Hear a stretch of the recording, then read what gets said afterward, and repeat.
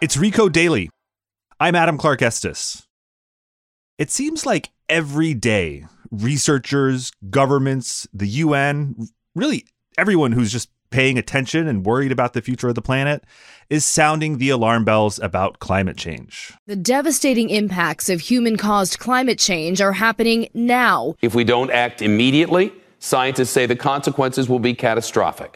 Heat waves, droughts, extreme precipitation, even fire. Delay means death.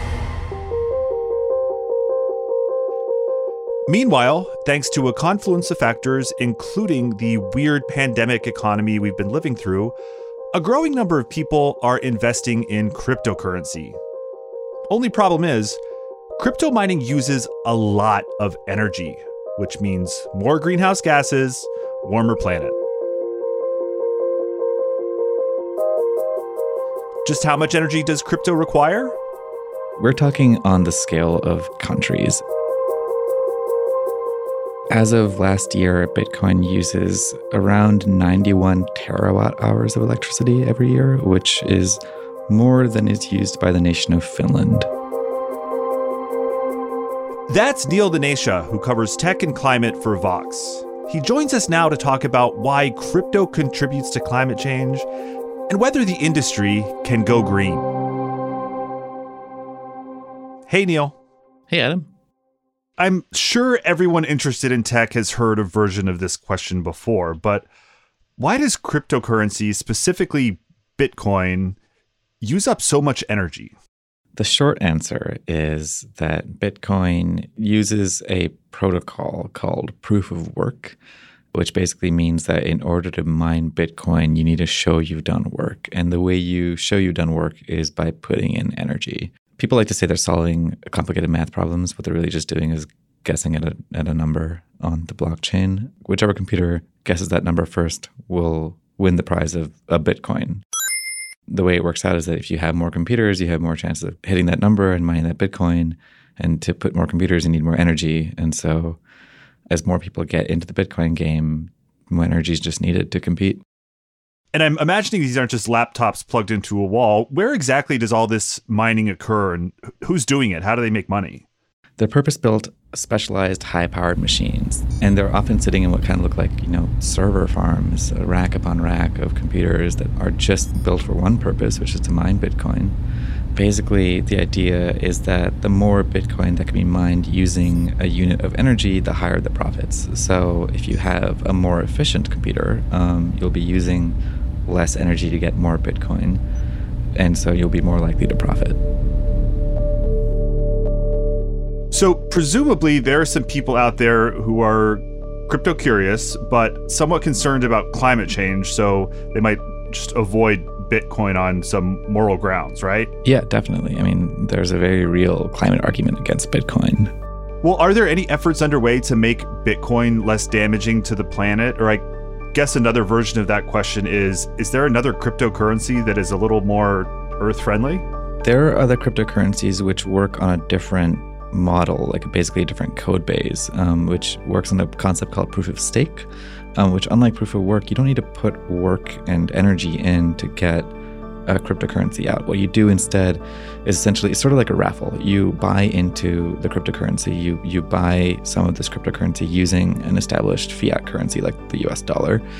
And the more that cryptocurrency you hold, just like a raffle, the more chances you have to win more of that cryptocurrency, because every few minutes an algorithm is choosing someone to get more of that crypto.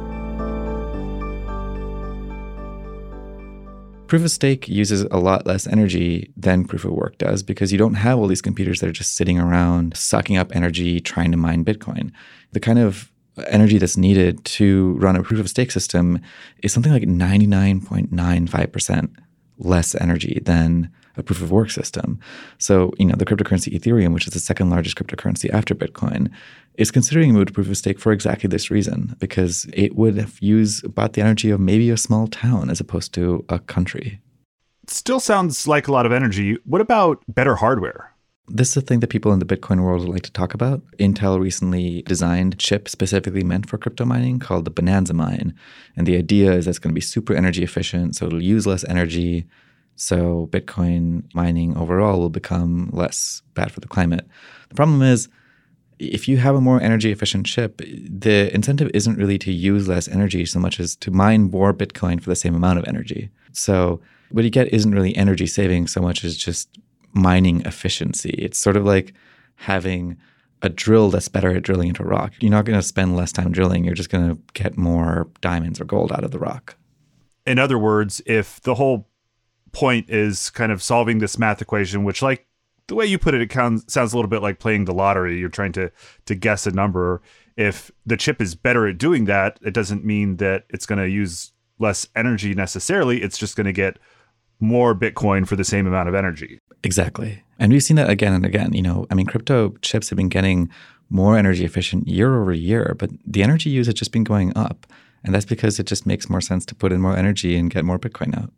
But this is going to keep getting harder, right? Wouldn't there be a financial incentive to try to keep the cost of electricity down or the amount of energy being used down? Because, like you said, it's going to be harder and harder to squeeze more Bitcoin out of this rock. The protocol that Bitcoin runs on, essentially the math equation that people like to talk about, is designed to get harder and harder as more people enter the system. So you actually start putting more energy into it to get Bitcoin out. It just means that this efficiency just won't lead to any less energy consumption because you now need to start putting in more work to get the same amount of Bitcoin out over time. So this energy use problem is not getting any better. In fact, it's probably going to get worse. So how do crypto evangelists say that they're going to deal with this and to address the environmental impact? Yeah, crypto evangelists like to talk about using renewable energy. They actually say that, I believe one person told me that crypto's energy use is a feature and not a bug because all of that energy use is just demand, basically. And so if you have demand for energy, you can afford to scale up renewable energy projects like solar projects or wind projects and say, we have a guaranteed customer for you. And they claim that crypto can also be used to buy excess energy from the grid that comes from renewable energy. Currently, we have these occasional issues where there's too much renewable energy and not enough demand, and we just end up wasting that renewable energy. And so crypto boosters like to say, so this crypto can just solve that problem. I just don't think that's the best use of that energy, to be honest. It's kind of like taking a Tylenol after you've broken a bone. The pain might go away for a little bit, but the bone's still going to be broken. And here, the broken bone is that crypto uses so much energy in the first place. Okay, well, I guess it's time to mention the elephant in the room. Crypto in general and Bitcoin as well have been absolutely crashing in value. Today, crypto prices crumble as recession fears grow. The price of Bitcoin collapsed by almost $5,000 or 15% in just a 24-hour period. Crypto's market value has halved since its peak late last year. Is this crash going to have a big impact on energy consumption? That's a good question. I think the answer comes down to how big the crash is going to be. If this crash is a short-term thing, then probably not. But I think if the crash continues, if the crash gets worse, I can definitely see it having an impact on the energy consumption because as it becomes less financially viable to stay in the crypto business, people might be forced out of business or they might just start rethinking their investments and deciding, okay, it's not worth putting money into the energy and the resources needed to keep up a crypto mining operation. That could totally lead to a reduction in the energy consumption over time. Crypto crash aside, based on all this, how likely do you really think it is that crypto is going to be able to go green? You mentioned the proof of stake approach instead of the proof of work approach. Ethereum is supposed to do it this summer. Do you think we're going to see real progress soon? Yeah, that's a tough one. Ethereum's kind of an outlier. Like they've been saying for years that they want to switch to proof of stake, and they've been having all kinds of hurdles. Realistically, crypto mining companies, particularly Bitcoin mining companies, they have a lot invested in their proof of work system, and they're not likely to want to switch to proof of stake. There's also all kinds of arguments about the benefits of proof of stake versus proof of work and which one is better for security. There's all kinds of moral and ethical reasons that people have on both sides of the proof of work and proof of stake aisle. But I don't really foresee any kind of future in which Bitcoin, at least, is going to switch to proof of stake realistically. All right, Neil, thanks for joining us. Thank you so much.